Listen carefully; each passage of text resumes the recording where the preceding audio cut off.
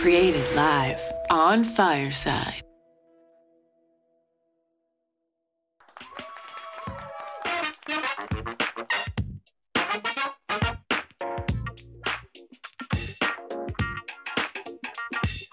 Welcome to Office Hours with Dr. DeVoe. This is the next evolution of professional development in higher education. Every week, it is my honor to bring you higher education thought leaders, topic, current trends, and new information to ponder. Shows are replayed on Apple Podcasts, Spotify Podcasts, and iHeartRadio Pods. Subscribe, rate, and share your favorite. Share on your favorite podcast app. And of course, we are here on Fireside. We are live. Veterans have a proven track record for being self-motivated and completing their studies and add a diversity of lived experiences to college campuses. Having a campus that is considered veteran ready goes beyond a yellow ribbon or an asterisk in a view book. There are essential components to what makes a campus truly veteran ready and achieving such benefits entire campuses. Dr. David Bakke from the Naval War College in Newport, Rhode Island will be my co-host for this three-part series on veteran-friendly campuses this month on Fireside and replaying on Apple Podcasts, Spotify Podcasts, and iHeartRadio Podcasts.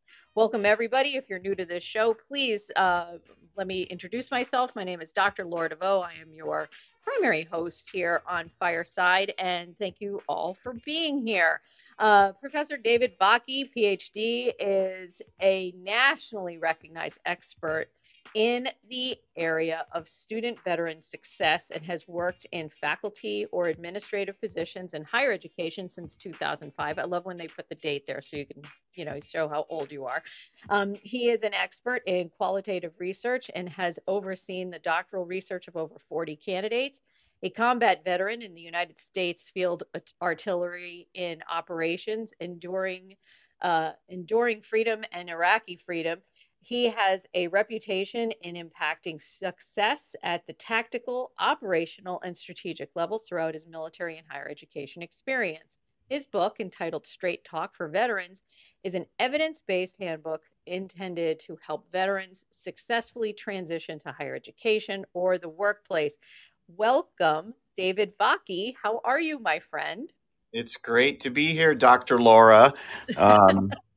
That was a massive introduction, and so I'm very humbled right now. Well, I am thrilled to have you here. You're one of my favorite people. I always say you got to keep that Rolodex full. And for people of a certain age, we know what a Rolodex is. You got to keep that Rolodex full, and you got to keep it active, and you got to nurture that network. And you, David, are one of my favorite people. So welcome to be my co-host for the next three episodes of Office Hours on this really important topic. Before we get started today, can you give us a chance? I gave you a nice introduction, but that was the book introduction. Tell me a little bit more. Let the world know a little more about David Bakke. Tell them why you're right now in beautiful Newport, Rhode Island, what brought you there, and a little more about your background. So when I was born, no, we won't go back that far. Yeah, no, we don't need to go that far. No, I really enjoyed my time in the military, and one of as many others do, you find ways to contribute to the community when you're young. Not everybody does, but it was one of the things that I did, and I enjoyed leading because it was my way to take care of soldiers, as we say in the Army. And there's doing the mission, but I think that if you're taking care of the people in your organization, then they will make sure that you're successful in doing whatever the mission is. I think some people get that backwards at leadership, and they're so focused on doing the mission themselves that it doesn't work right. So I view myself as a servant of others. And when I retired, I started my doctoral work at UMass. I had a great 3 years of being the commander of the ROTC program there. And that was when I got my feet wet in higher education. And I was able to create an elective, and I taught not just in the ROTC program, but at the university level. And I was like, this is really cool. When you create a course, I created a course on Iraq, and when you have a course that's interesting and done well, people will want to be in your class, and there's a great synergy there. And that's kind of when I started really getting into a lot of speaking, because I had my teaching, but then I also had my research that I began doing, and I realized that there's like a cycle, if you will. When people are engaged in whatever it is you're talking about, it makes you be even more animated and better at communicating what you're trying to talk about. And so I really like that. And I actually didn't mind the administrative stuff too. And so, fast forward a little bit, I earned my doctorate, did my research on student veterans. And then I began, my wife actually moved, her job moved to Charlotte, North Carolina. So I moved with her and began working at UNC Charlotte. I worked there for a little while. And then I worked as a director of curriculum development for an online master's degree program. And then I began overseeing doctoral research at Liberty University and their PhD programs in their School of Ed. And so, just doing those kinds of things in many ways, just serving others, which is really what I like to do. And then an opportunity to come here to Newport to the U.S. Naval War College just sort of emerged last year out of nowhere. One of our friends at University of Rhode Island, Anne-Marie Vaccaro, was like, "You should apply for this job." And so here I am. And in my current job, I focus on accreditation for not only regional accreditation, but the Joint Staff and the Department of Defense. So there's kind of three different streams of accreditation.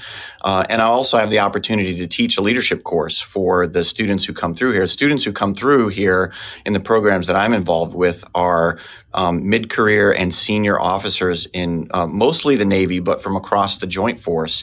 And these are the people who, 6 to 8 years from now are going to be leading the entire Department of Defense. So it's a really great privilege to, contribute in a small way to the success of those people. And that's really, kind of the hallmark of what I've always liked to do. I like to figure out how to do something, and I like to share it. I like to share things that I can help people with. And, if talking about, what I've seen regarding student veterans helps other campuses, other professionals better conceptualize and better put into practice the things they're doing for student veterans, then I can't imagine doing anything better than that. That's great. I think one of the things that I've always appreciated about you, David, is that you have this really deep commitment to making sure that our veteran students have a place on our campuses. And you've really taken this to be kind of your mission to make sure that there are actual resources that are evidence-based, that are not just about, well, my hunch is da da da da da, or my impression is da da da da. You know what it is, and I think that was part of the reason why I wanted to have this 3-part conversation with you. Before teasing out what the next 2 episodes are going to be, I want to make sure those folks who are joining us live on the initial broadcast of the show know that if you have a question or you want something you want to contribute today, because we have a nice audience here today, in your lower left-hand corner of the Fireside app, you have an opportunity to request to come up on stage or ask a question through the Q&A button, which is on the right side of your app. So lower left, you can request to come on up on stage. On the right-hand side, you can request to ask a question in the Q&A. So in the next 2 episodes, today's episode is really about veteran-friendly, veteran readiness. What does this actually look like in practice? We're going to talk a bit about how it might change in terms of gender of veterans, how you might need to address it a little differently depending on if you have male identifying veterans versus female identifying veterans and what that looks like.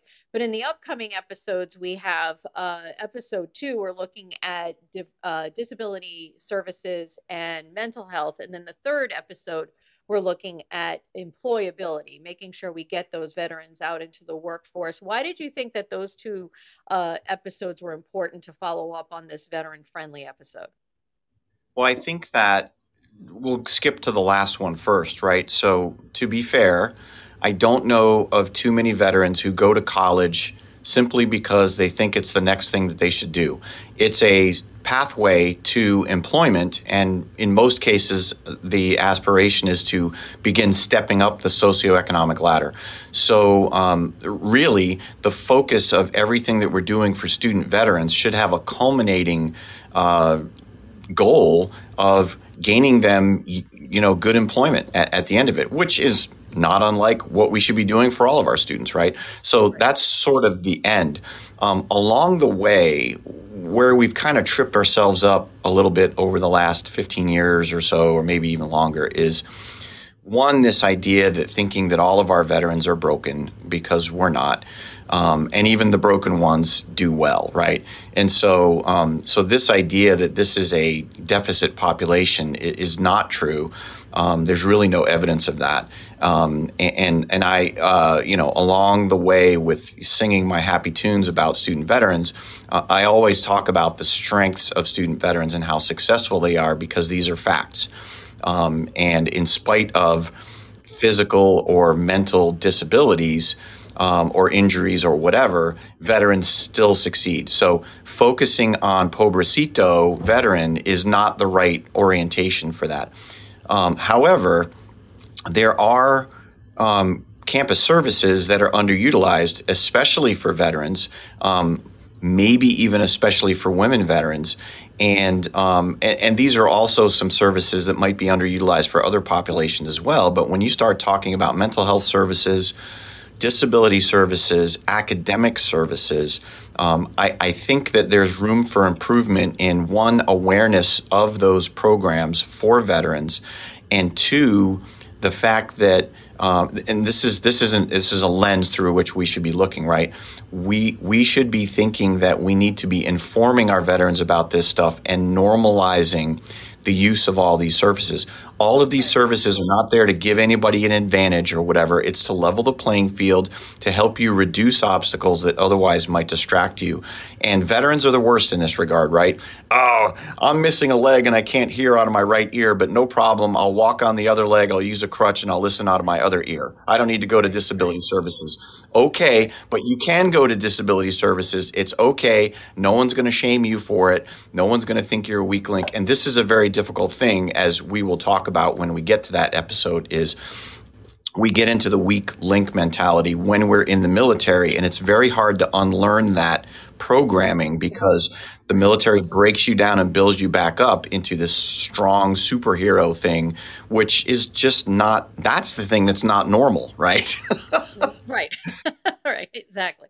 And I'm glad you're saying that. And I think that there's so much, I hope, of these next 3 episodes that people will be able to say, you know what, this is applicable for my veteran students, but also where can we broaden this in terms of how we're reaching out and actually connecting with all of our students. I think we saw this during the height of the pandemic, when a lot of things went to remote, and people said, you know what, people actually like some of these services, these transactional services, better in a remote environment. And it actually better serves our commuter students, or our students who are adult learners, or whatever the case may be. And then all of a sudden it turns into, oh, wait a second, we can keep this? Yes, we can.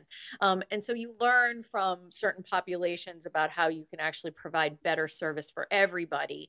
And as you said, that level playing field absolutely is important when it comes to making sure people have a mindset around the services that are provided, and that one person's not getting something extra. It's about making sure everybody is working from the same playing field in terms of their ability to succeed. When you set out to write your book, David, you've created a text that's not only about rehashing the GI Bill, like that you can literally go online and learn a lot of things about the GI Bill, or its legislation or anything like that, but rather it was really about the education of veterans. And as you say in one of the quotes about the book, the end state of attending college for veterans is not simply to earn a degree, but to improve prospects for the career that will move a veteran forward to increasing economic prosperity. As such, the book takes a progressive approach from transitioning out of the military into and through higher education and out into the work world, which we have touched on, and we're going to talk even more about in the last episode of this series. Um, I've been an administrator on a yellow ribbon campus, on a couple of yellow ribbon campuses, and it was typically marked with a flourish and a little like, woohoo, we're a yellow ribbon campus, and let's put it on our website, and let's make sure our admissions folks know this.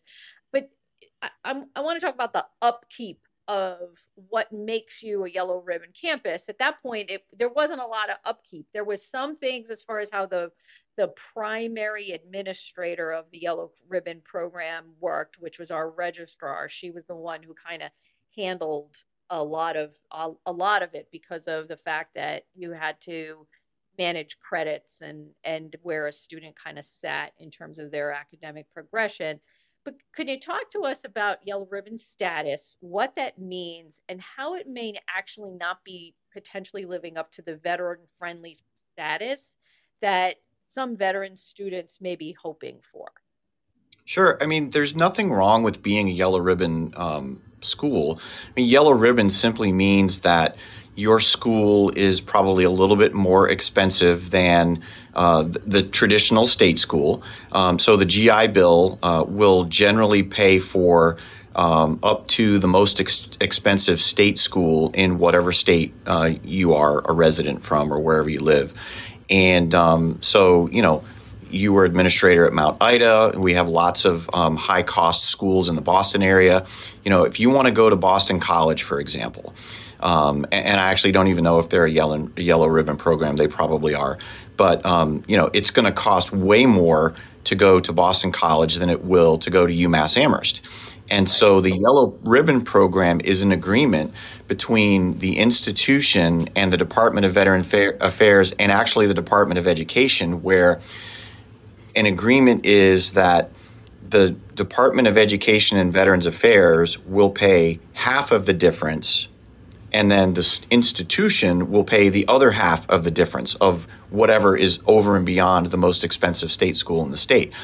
And so what it does is for those veterans who have the aptitude to be able to get into some of these more high performing places, the generic ones, Harvard, Northeastern, Boston University, Boston College, and any number of other places in the greater Boston area, that now we can't make the excuse of, well, we just can't afford to go there. A Yellow Ribbon school has made a commitment that those high-performing academic potential veterans, we are going to welcome them, and we're going to make it as though the GI Bill has just allowed them to pay enough to go to UMass. And so it's a great program there, but that's fine. But if your campus does that, but then by and large, the student body and the faculty and the administrators and staff are kind of hostile or indifferent to veterans, then it becomes a big so what. And this is where, Yellow Ribbon is a fine starting point, but unless you're truly veteran friendly or veteran ready, or whatever label that, the label of the month is for that, everybody Right. seems to want to change it all the time. Then it kind of doesn't matter, right? You're going to have a negative experience and you risk dropout, which is, that is bad juju in higher education. We don't want dropouts, right? No, no.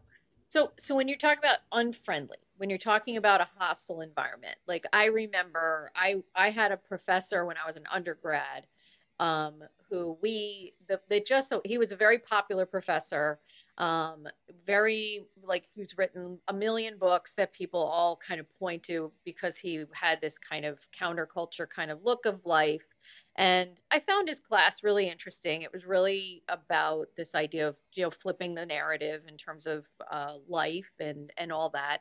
But he and really was one of the first opportunities for me to like really look at what is social justice that we now call it. He didn't call it that back then, but because I'm 105 years old, but we called it something different. But when our class, and I will never forget this, and this is goes to the extreme of not being friendly to folks who have a military identity. The class itself met on Wednesdays, and Wednesdays at my undergraduate institution was the day that anyone who was in the ROTC program had to dress in uniform because they had ROTC classes that day. And this professor refused to call on a student wearing military identification, a uniform. And there was a student who literally stood up, like it was one of these big, traditional old auditorium style things. There must have been 400 students in the class. And the kid stood up and had his hand way up above his head, wanting to be called on. And he literally ignored him for the entire class. Like the student was bullshit because he wanted to be called on. That is an obvious situation where a faculty member is being not supportive of a student. Beyond that, what are those subtle things that a faculty member may be doing, whether they're doing it consciously or unconsciously, that may be creating an environment for a veteran student, let's keep it on the veterans, that may put the veteran in a situation where they say, I've put up with enough. I don't need to deal with this, or have push them in a direction where they may not want to remain in school. Right. So I think too that most of it is unconscious or subconscious. Right. There are some out there, like that faculty member that you're talking about who is going to make it their mission. When we log off, I'll say. Okay. There are a handful of people out there who I'm sure are going to try to make life miserable for veterans or anybody wearing a uniform. And okay.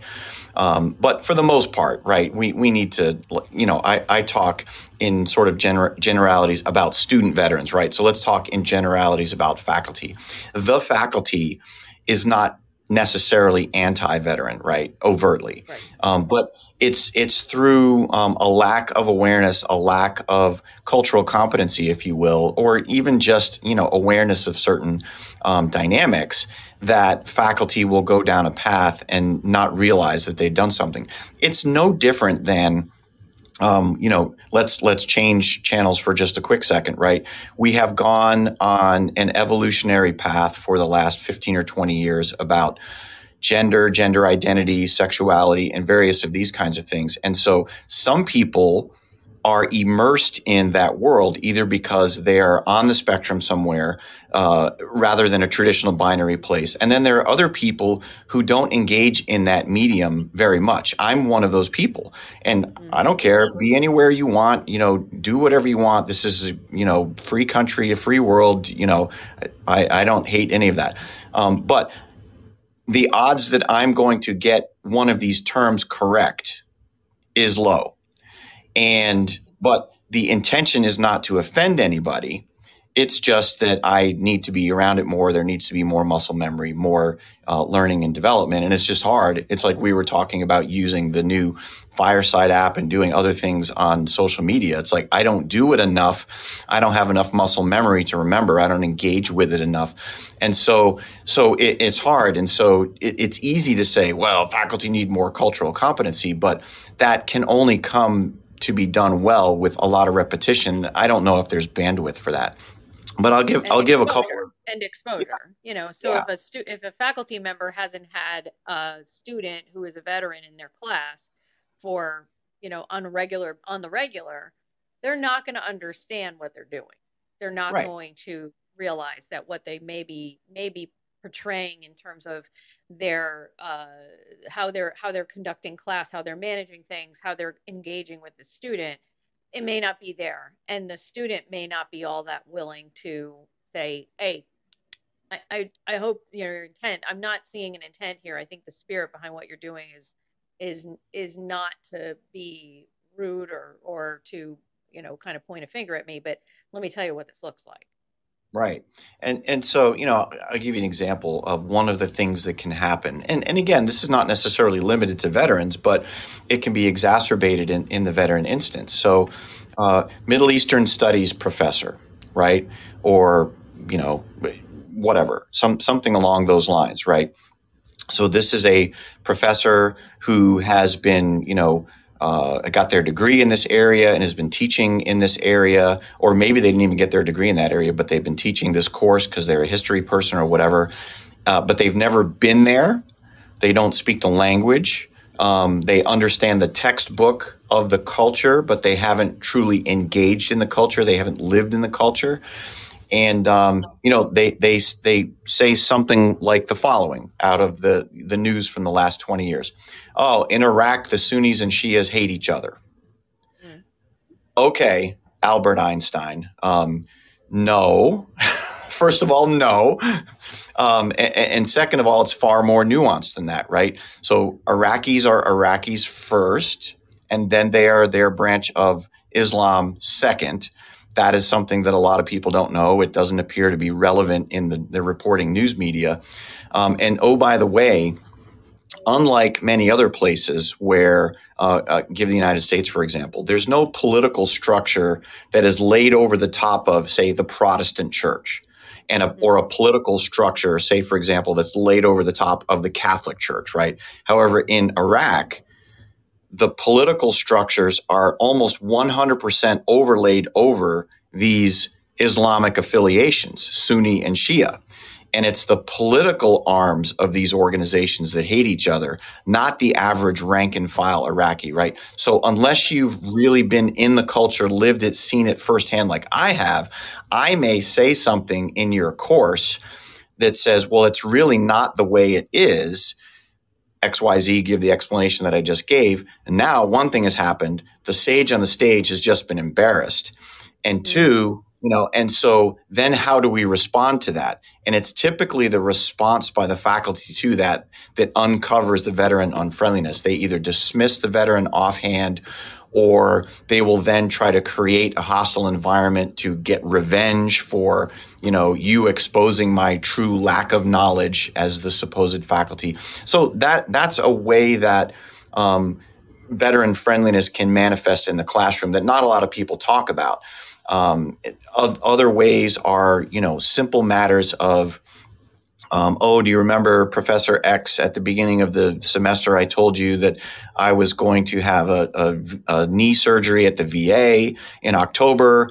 And so I'm going to be out for a week. Can I get my homework assignments in advance? Can I do any work in advance? No, you have to take the exam that week. And if you have a knee surgery, I'm sorry. I mean, what universe are we living in, right? If someone wheeled in a wheelchair or had special needs or whatever and said that they had to do some medical thing during the week of a test, the faculty wouldn't even hesitate, right? But because this is a veteran with some issue. Now, the flip side is, I always say, is that it's incumbent upon the veteran at the beginning of the semester in late August to tell the faculty ahead of time that's going to happen. Right. That's reasonable. Sometimes veterans forget to do that, but that's a thing. And there are any number of other ways. And then the other things are just like the offhand stuff. At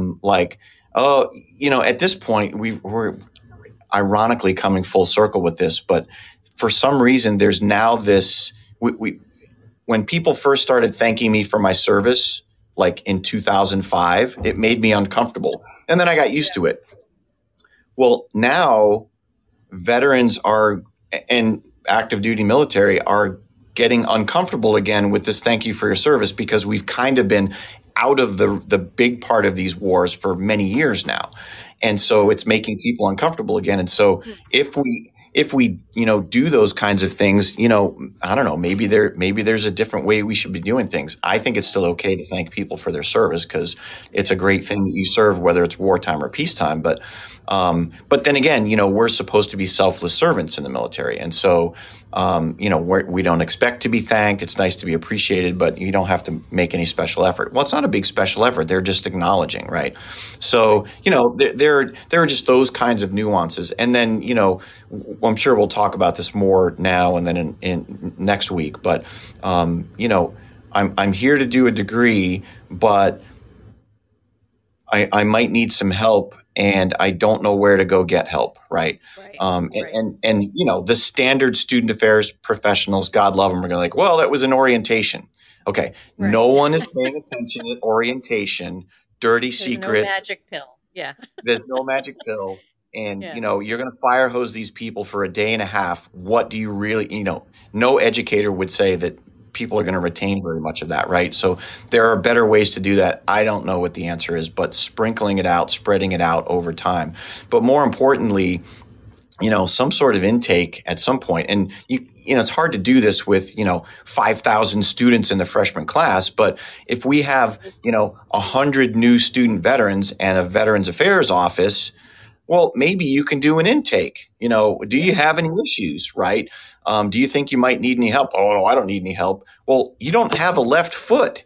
How do you get around campus, right? Yeah. Or, did you get blown up when you were in Iraq or whatever, right? And, oh, you mean I can get help for that? Well, yeah, it's not. I mean, anybody who has loss of hearing can get a hearing accommodation. It's not limited to veterans. It's not giving an advantage to everybody has that advantage.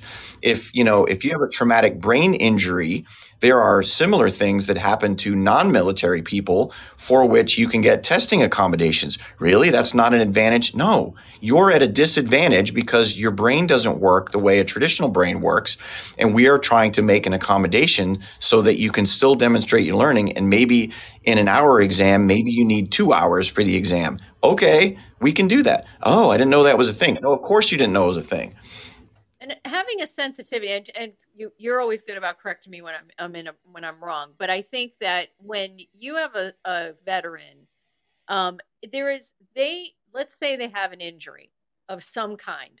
Okay, whether it be a traumatic brain injury or they've lost a limb or a part of their body, they now can no longer serve. They put themselves in for this path of life to serve their country, to do this work. And now for any litany of reasons, they have now been told by the organization that they have committed themselves to that, sorry, we can't use you anymore. And that idea, we'll get into this more in the future in terms of next week's topic, but I think it's important to frame right now, because if you have a student who's come in who has just been told you're no longer useful to us, and now they come to your campus and you're trying to get them to ask for help, and they're like, well, the last time I asked for help, now that got me tossed from the military. I'm not going to ask for help. Am I wrong here? Is there something there? Yeah, so actually, there's two there's there, and you're not wrong. One of the real, so you and I have this conversation. You and I have this conversation on occasion about the extent to which the country has awoken with awokeness, right? And I'm quick to point out, downsides sometimes to some of that stuff. But here's an upside, right? So the military, if you can still do something that helps the military, even though you've lost a leg or an eye or whatever, there are now accommodations where you can still continue to serve, which is cool. That's new information to me. That's great. Yeah. It's very cool. But by the same token, I can no longer be a special forces team leader because the lower half of my right leg is now missing. I have a blade instead.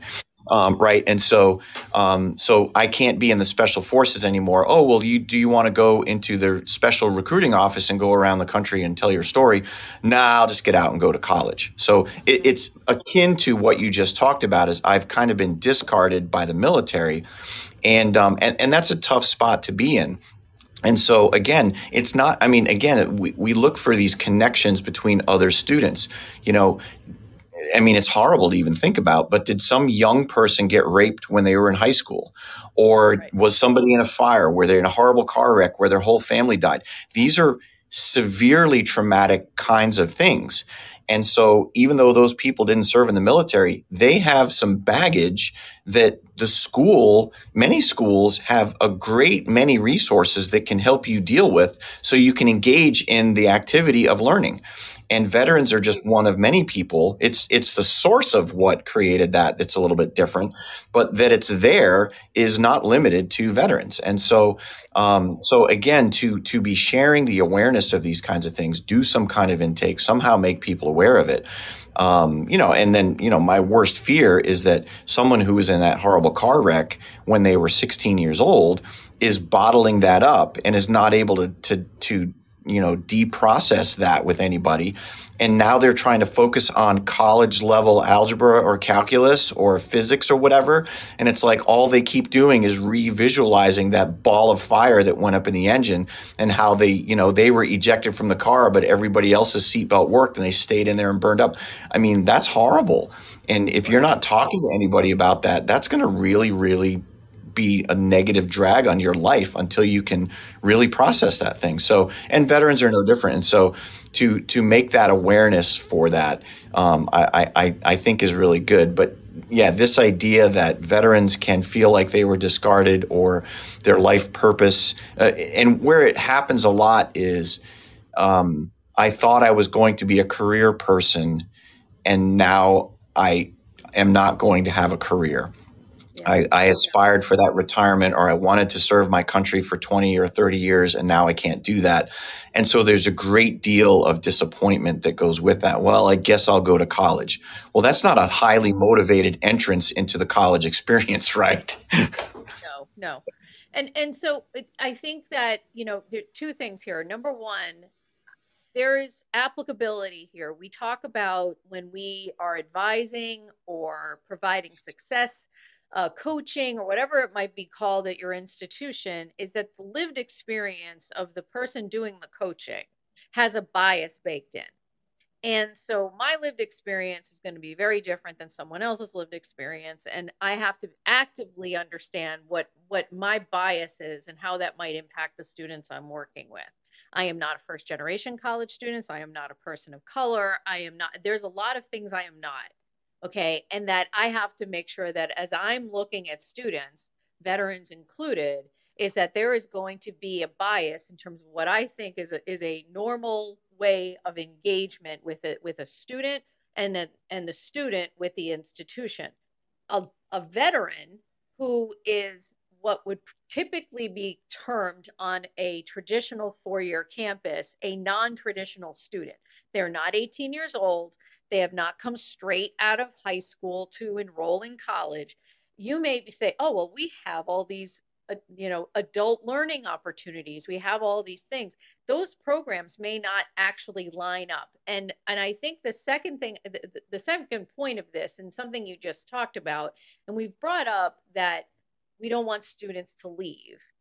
There's a lot of misinformation out there about veterans in terms of their ability to persist. They're very good at persisting. How come they are good at persisting, and what can we do to maximize that on our campus rather than pump the brakes on their persistence? Right. So there's two things. What experiences or programming or background about veterans whose common story is, I wasn't college ready at 18 and now they're cleaning up at age 24, right? So what is it about that somehow we can see, right? Because we do all of these college entrance exams, which, are now getting a lot of bad rep because we thought for a long time the SAT and the ACT were supposed to be predictors of success in college. Well, the data bears out that there's no there, right? That is not a thing. But the preparation, the non-academic preparation that veterans have would appear to be something that is far more indicative of success or potential success than the SAT or the ACT. And so are there things there that we can do and share for everybody else?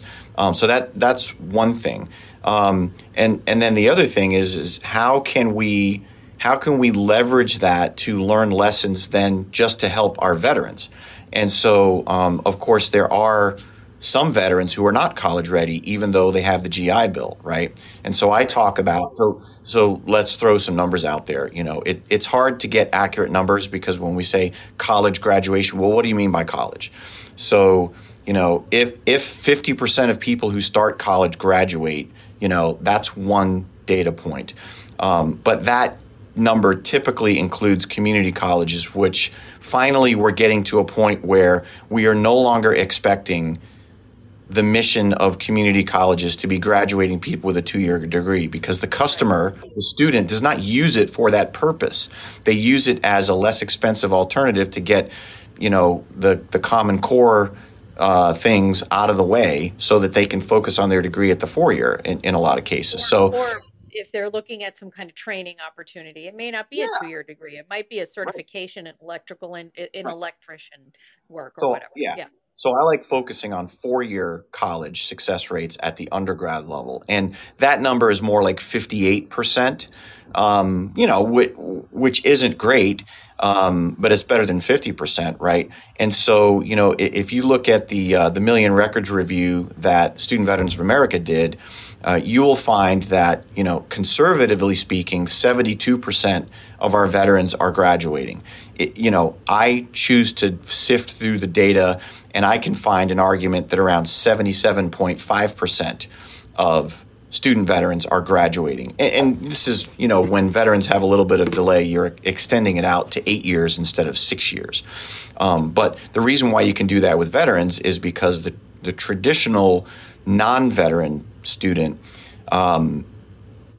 basically, if they don't finish in 6 years, statistically speaking, they don't finish. I mean, there are some, but it doesn't amount. Whereas veterans will persist at rates well beyond traditional students, beyond the 6 years. And so you have that. And that you start to peel the onion back and you start to figure out, well, was it the discipline? Was it the mission focus? Was it the peer support? Was it the confidence they have in themselves? Whatever it is they learned in the military, some stuff happened while they were in the military that make them more successful. And so let's just say, for easy percentages, that was 75% of veterans who start will finish their degree. So that leaves 25% that you have to figure out. This, in my mind, is where I think research needs to go, but this is very hard to do. So there's two types of student veterans in those 25% who don't finish. One segment of that, and nobody knows what this percentage is because it's hard to know, was never well suited for college. I mean, we have a lot of people besides veterans who go to college who shouldn't go to college. We have a lot of 18-year-olds who go to college who are not college ready, but that's what they're supposed to do and they end up failing, right? So can we identify, so we've eliminated the financial obstacle with yellow ribbon or even not yellow ribbon going to a state institution, these people are not finishing because it doesn't matter that they go for free. They can't do the work, right? So you shouldn't be there. But there's the percentage, and whatever number that is fine. But the percentage that I'm more interested in, whatever it is there are probably some percentage of those who don't graduate who, if we got better services, provided better help, provided better support, could in fact graduate because they can do it, but they just have so many obstacles, so many challenges, and either were not aware of it, didn't seek the help, or whatever. And so to me, that's where I think we need to go. We need to stop this messaging of veterans are not successful because they are. But there's a segment out there that we can get more help for. And again, when I go back and I say, we've sort of been on the wrong track for 15 years out in the literature talking about veteran struggle, it's that small segment that struggle, and we need to figure out how to help them. But the broader population, they don't need help. And that's fine. And that's good. It's like everything else, we only need the hearing impaired to go to disability services and get hearing accommodations. We don't need people with perfect hearing to go seek a hearing accommodation because it's a waste of everybody's time, right? So this is what we've got to. So I don't know. That was rather long and rambling, but that I think is kind of where we need to try to get with our veteran friendliness, is dialing in on the portion of the population that actually needs the help. But most campuses already have something there. They already have tools, whether it be early alert programs or care teams or whatever the case may be. They have things. They just have to almost like add a layer in terms of intervention to say, okay, we don't want to just jam them into what is a stereotypical response. Like I was earlier today, I was sitting in on a person in my cohort in my doctoral program who defended her dissertation, and she was looking at BIPOC students in a completely different population. But some of this actually resonates: is that BIPOC students who may be first gen, maybe not, but BIPOC students who are looking at institutions, predominantly white institutions, and they have mentors who are white, and they have seen a disconnect in terms of what the mentors have been able to provide them in terms of understanding the lived experience of the BIPOC student, et cetera. Like, and there's a lot of this spirit behind what she was talking about in her studies and that sort of thing. And what you're talking about is that we have these systems in place, but we just think, okay, we bought this fancy software, or we have a process, but we're not actually thinking about, okay, who makes up our campus, who's enrolled in our campus, what does our enrollment actually look like on a given year? Oh, look at this. We actually, according to our registrar and according to admissions, we've got, we're a small institution, and this year we have a dozen veterans on campus. Ooh, what does that look like? Now, initially, when I would see something like that on a small campus, the people who would start to go is the counseling center, because they would immediately think that we have to now offer different kinds of counseling instead of, no, let's make sure that we connect these students, these veteran students, to the proper initiatives on our campus, no matter what they are, whether it be like, we had a veteran student who he ended up getting called back up to do active duty. And he, instead of coming to us and saying, hey, I got this paperwork, it says I'm got to go down to Guantanamo Bay and all this stuff. And he ended up taking time off, but it disenrolled as soon as he got the damn paperwork. So then he ended up in a hole financially. And we're like, what are you doing? You should have come to us in advance so that we could have said, pump the brake, don't disenroll, keep going to class. Nothing in the government works that fast. And so, what do you have to do? We have a speaker request. We have Doug, and I'm going to have him come on up and ask a question. Doug, thank you. You're one of our frequent flyers here on Office Hours. Welcome. What's your question? Oh, great. Thanks, Laura. And it's mostly a question for David, but it's something that I've been an academic advisor for a while. And when I was still very green early on advising students, I wanted to make sure that I could maximize the experience. And there are all these choices and there are these great things. And I was taken aback when advising veteran students where sometimes there was a discomfort with having a ton of choices, where it was like it seemed like it was a just tell me what to do kind of vibe to the conversation, which was very different and a little jarring for me. Now, over the years, it's stabilized, and the veteran students I talk to are kind of just like anyone else. But sometimes there is a little bit of that, it's not exactly a discomfort with having choices, but it's not as core to their experience as a veteran student as compared to someone who's entering this new vista of higher education. And wow, this is great. So I want to ask David, like, what is the way to guide that conversation in meeting with a veteran student is this a situation where they really want to see what's out there and get everything they want? Or is it more like tell me what to do so that I get this done as it's a means to an end, complete the mission kind of thing? That's a hard thing to just come out and ask, but what's your take on that as to how veteran students embrace the choices they have in their education?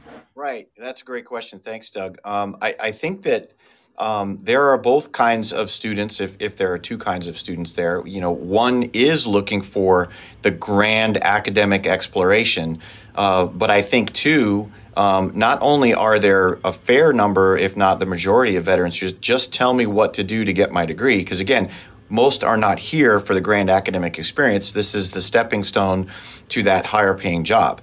So just tell me what I need to do to get out of here. And so the liberating part about that is even the ones that are looking for the grand academic experience, if you tell them that most students take, History 301 to achieve this requirement, they'd be like, okay, and they won't argue. And so so there's a couple of things, and I don't want to suggest that you're not culturally competent. It sounds like you've got plenty of exposure to veterans, but the broader audience can benefit from this. This is a great example of cultural awareness, right? So even those who seek the grand academic experience can still handle, this is what it takes to graduate, go do this.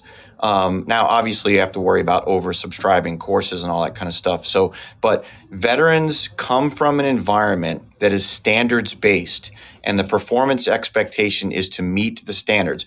Many times, especially when you start talking about Marines or Special Forces, it's how do we exceed the standard, right? But here, it's like it takes 120 credit hours under these formulations in order to earn the degree. How do I do that? And there's no veteran who would disagree with the following. I want to seek a plan where I can do that in the most efficient way possible to get myself out of here as soon as possible. And so hopefully I'm getting at answering your question, but it's really a matter of it's okay to tell veterans this is how you can do this easily or effectively with the minimal amount of pain. Because the veterans are not here to stay in college forever. They want to get out. And it's a weird veteran mentality, but 25-year-old veteran who's seen the world and done amazing things for 5, 6, 7 years out in the military believes that they're behind that 18-year-old that they're in first-year courses with. And sure, in numbers of years of life, you might be, but you're not behind. I don't know how you get at that, but it's a mentality that we can't shake.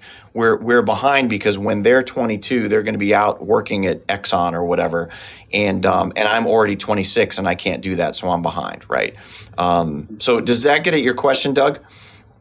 Yeah, it does. It's more of a like you said, is not coming out and asking because that's kind of weird or may make them uncomfortable, but more like here's a way to do this, or here is what a lot of people do for this. And then that can help them kind of steer it as far as okay, great, or, but what else you got? So that does help. I appreciate it. Yeah. And the other thing, I actually forgot to tack this on at the end. So veterans are also a very straightforward communicating group of people.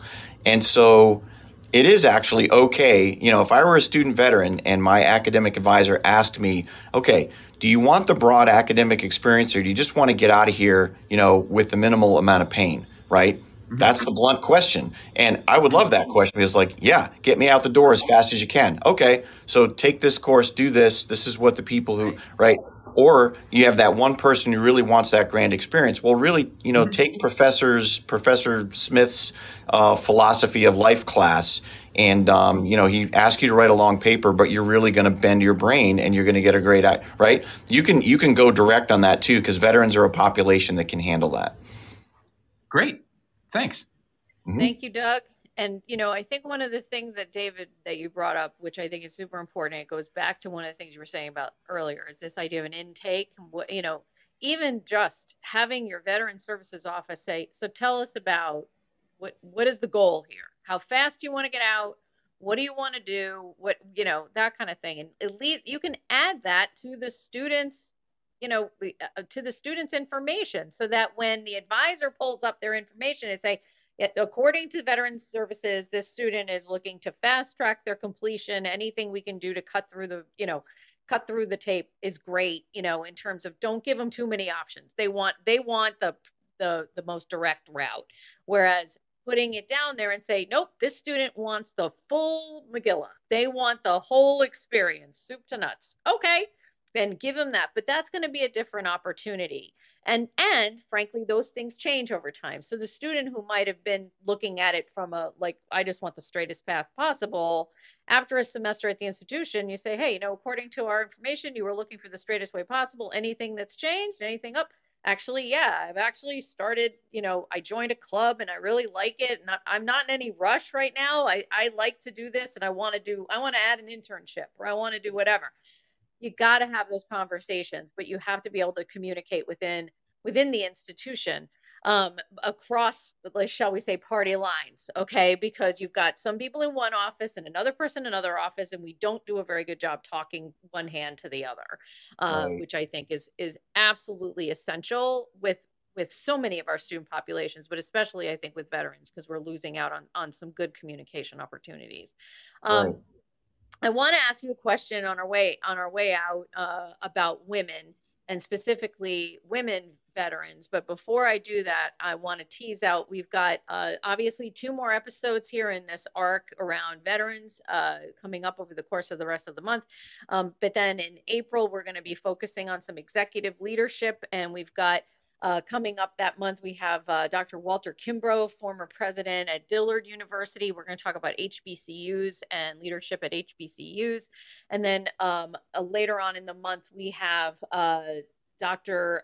Rick McLennan, who is the former president or chancellor at Northern Idaho Community College, who during his tenure there, politics got in the way and state politics just tore the institution apart in terms of governance. And right now, that institution's looking at losing its accreditation because of extraordinary and extreme politics and how that's actually shaping out. So those are 2 really important conversations we have coming up in April. So I want to close out with this question about women. When we think about veterans, I think a lot of people immediately think about somebody who looks a lot like you, David. But there are women veterans who are enrolling in our campuses. And in order for us to be veteran ready for a woman who is a woman veteran coming in, does that look different? And if so, what does it look like? I know you've advised some students in terms of some dissertations on this topic. So I'm interested in what the scholarship is showing right now. So this is where I will look down into the audience and you see Alyssa down there. I don't know if Alyssa wants to jump up on stage because Alyssa is, and I don't know how you do that. Does she tap her icon? I Oh, just invited her. So if she sees the um, invitation and wants to yeah. come on up, we can do that. I just sent She's her an been invite. recovering from being sick, so I don't know if she has a bad voice or whatever. But Or we can so even just do an Alyssa, invitation to speak. There you go. yeah, Alyssa just completed her doctoral dissertation. So Dr. Alyssa Baldwin is one of my amazing former doctoral candidates, and she is or was part of what's called the Brown Water Navy. Now, I didn't know what the Brown Water Navy was, but if you can imagine back in time, if you remember that crazy movie Apocalypse Now, and Yeah. those river boats that were driving up and down, the river with machine guns and stuff like that. That's the Brown Water Navy. They're not out in the deep sea. They're in like rivers and stuff like that. And they're doing some things to protect ports and those kinds of things. It's not Coast Guard, it's Navy. But anyway, that's what Alyssa did. She was a gunboat commander as an enlisted person, which I think is super cool. And so her doctoral dissertation is on the experiences of women student veterans in using services. And so she's probably best to answer because she came from being in the military and then all through her academic experience. So ask Alyssa what it's like to be a woman veteran coming into the higher ed setting. Well, fantastic. And Alyssa, thank you and welcome to the show. If you want to go on camera, let me know and I will put your camera invitation on. But right now you are audio only. If you're not feeling camera ready, that's fine. So Alyssa, welcome and tell us a little bit more about your perspective on veteran women's experience. Oh, thank you for having me. No, I apologize. I have never used this app before, so I was a little illiterate when it came to accepting invitations, so forgive me.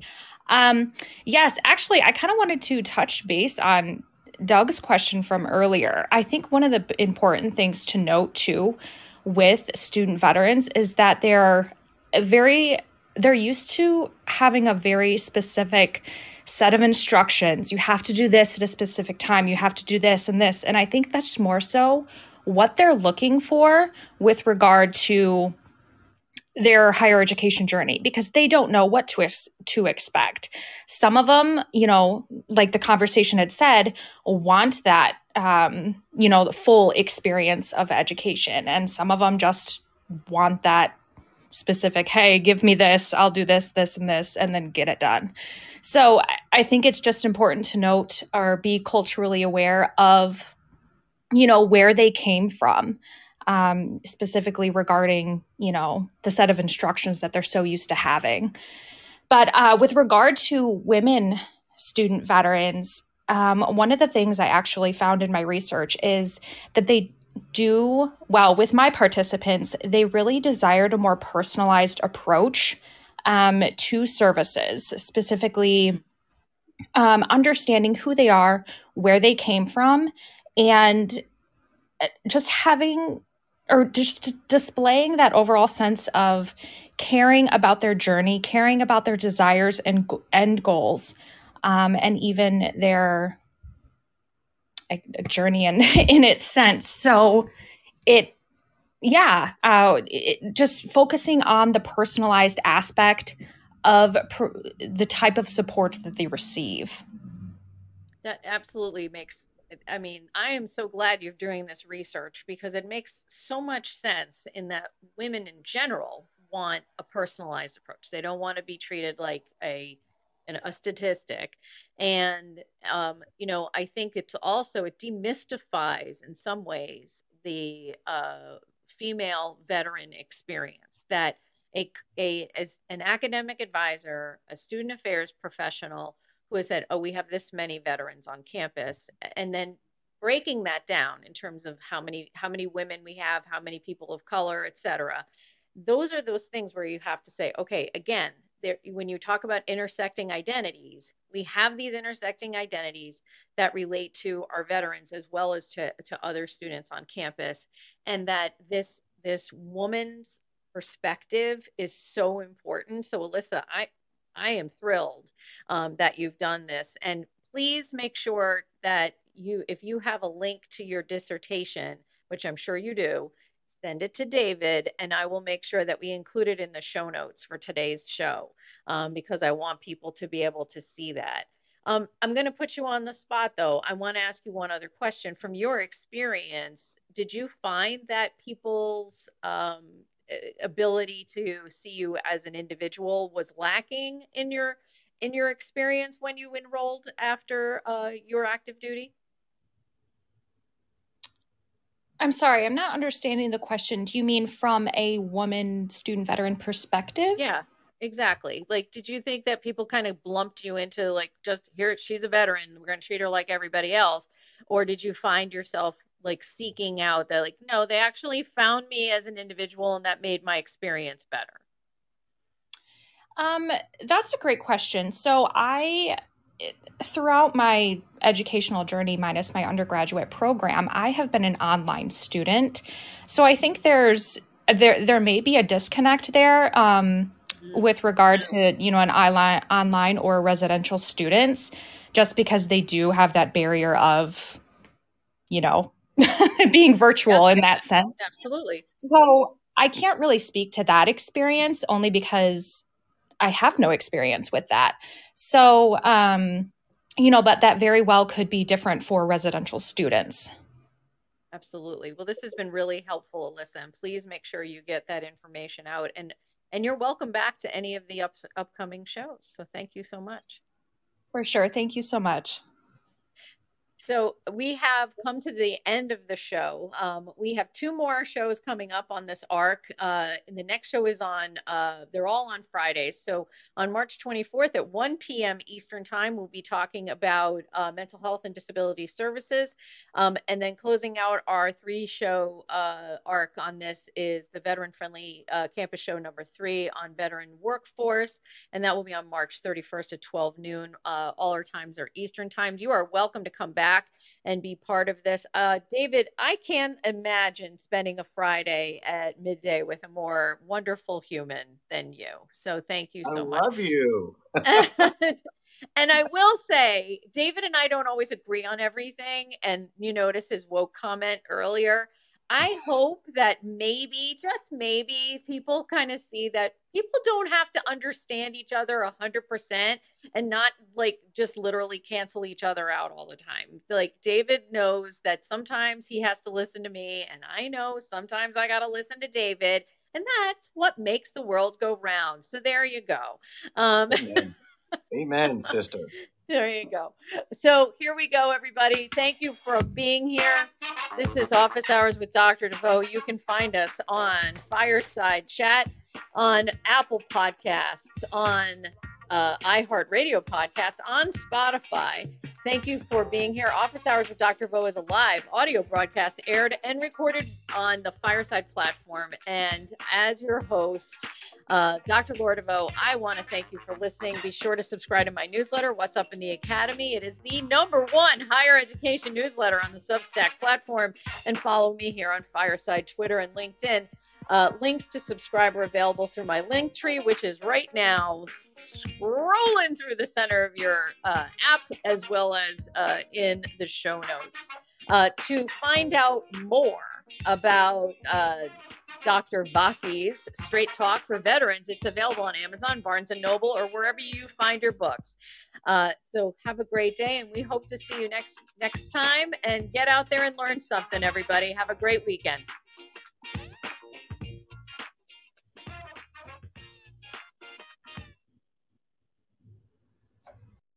Created live on Fireside.